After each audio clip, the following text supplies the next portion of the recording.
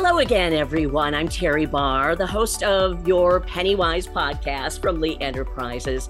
Always happy to have you here with us. And I gotta ask, did you circle this on your calendar? Yeah, talking about Black Friday, the day after Thanksgiving, with this year being November 25th. I know so many of us look forward to this day as a chance to hang out with friends and family and go shopping and get all those great deals.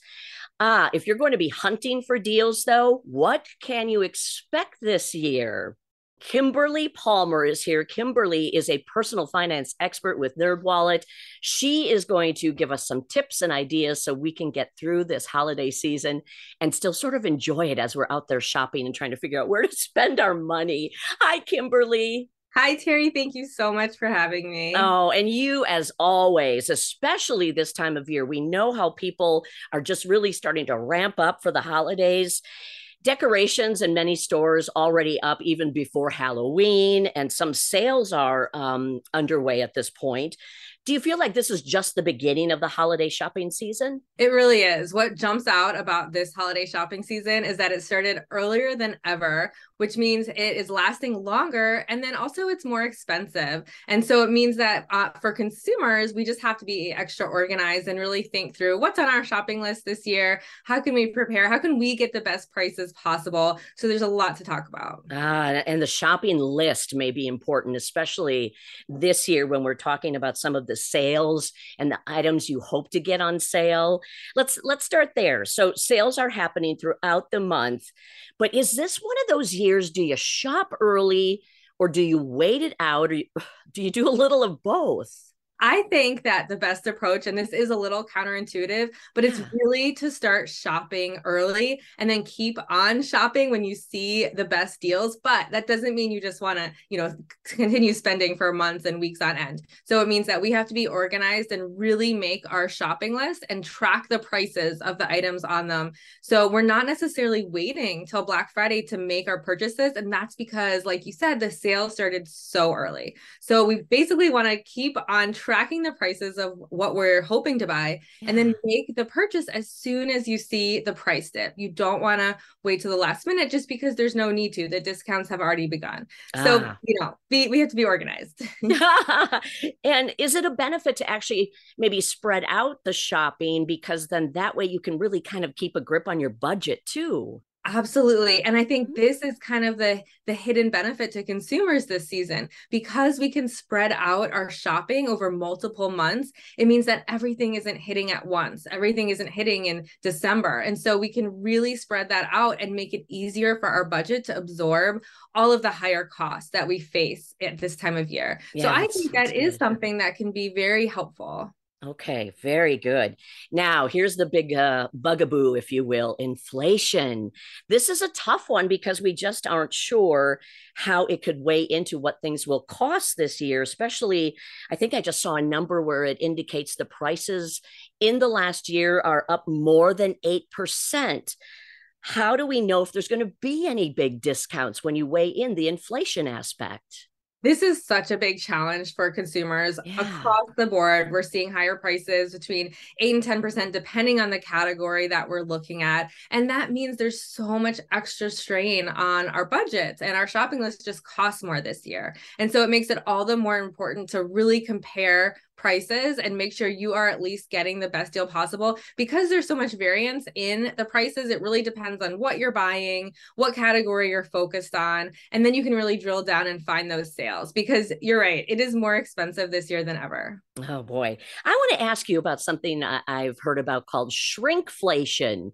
Is that a real thing? And is that part of inflation? And can you explain what that is? Absolutely. Shrinkflation is a pretty sneaky practice where we're used to buying one size of something, and then suddenly the manufacturer puts less in that package. And so we're paying the same price, or maybe we're even paying more, but we're actually bringing home less. And I've certainly noticed this, especially with snacks that I buy for my kids. There's just less in there. And so it really is a good reminder when you are shopping around and comparing prices, make sure you're seeing what is actually in the package. How much are you bringing home? Because because that really affects, ultimately what you're paying, your per unit price. So you want to make sure you're making those apples to apples comparisons. Oh, and that per unit price. Thanks for mentioning that. I think we forget about that when we're shopping, no matter what we're shopping for.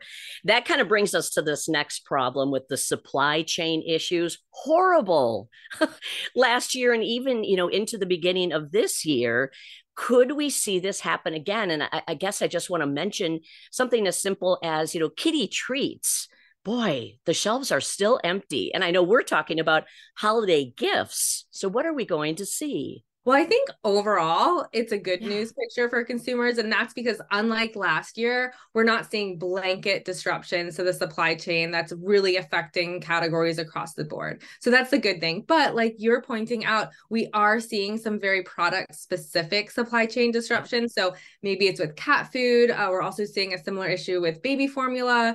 So there are some very specific things that can be hard to get. And it means for consumers, you want to give yourself more time, and also you might need to drive further to find what you're looking for, and tap into the network of people, who are also shopping for that item, so you can help each other find what you need, because it is hard for some specific products. Well, okay. So we're talking about that. And we talked earlier about, if it's on sale now, maybe just go ahead and buy it. If there's a supply chain issue, does that still stick with that idea?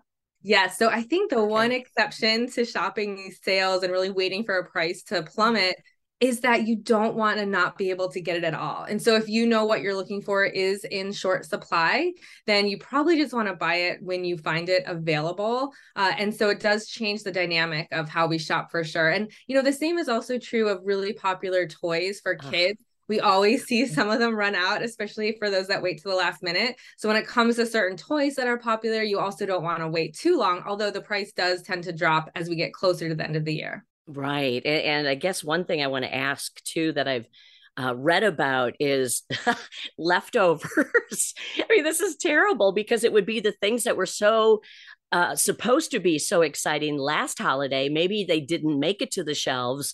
So now they could be leftover. But first of all, would they be on a deep discount, and would anybody want them? Absolutely. One thing that's interesting with the supply chain is that we are seeing excess inventory for a lot of items too. And this is very local specific. So you actually just want to go into your local stores where you shop and just see what they seem to have extra of. Oftentimes what you see sitting around, and maybe it's been there for a while, you can even get extra discounts on top of what's marked. You can talk to the store manager and ask. And we're seeing this year, especially, it pays to be a little bit aggressive when you're shopping and make those requests, because a lot of store managers are empowered to give extra discounts when they have excess inventory. Okay, well, that's good to know. What about loyalty? I mean, do stores or do they care if you really are a loyal customer? Can you get anything, any benefits from it? Yeah, so the loyalty programs are huge with retailers this year, especially. And that's because they want your money. They want you to spend with them. And they know we're all shopping around. We're looking at different prices, different stores, and they want you to come into their store. And so we're seeing loyalty programs. You often do have to give your email, your phone number to opt into them. And so you want to weigh the pros and cons of that. But often you get extra discounts. You might be the first to know about certain sales. And also, you can go to in-store promotions. A lot of times local stores are having extra benefits for those that actually come in versus shop online. So that can all help you stretch your budget. So do you think Black Friday is still a big deal? I do think Black Friday is still a big deal because we are going to see a lot of excitement and early people who get in there early because they just love that experience of shopping in person the day after Thanksgiving. There's something about it. But the good news for people that don't like all that craziness is that you can get a lot of the same deals well before Black Friday itself. Would you say there's still an additional bottom line to this when it comes to budgeting and what we may see this year? I think the bottom line is that for consumers this year is really unlike any other because it started earlier than ever. Everything is more expensive. And what it means for shoppers is that we just have to be more organized and put some more thought into comparing prices. It might take some extra effort, but there are still deals out there. Okay. Okay, wow. Kimberly Palmer, thank you for all you do to help us walk through this and hopefully save some money along the way. Thanks for having me. Yeah, Kimberly again is with NerdWallet, and I'm Terry Barr, the host of your Pennywise podcast. If you miss any, you can always find all of these wherever you enjoy listening to your podcasts. And thanks for listening today. We'll see you next time.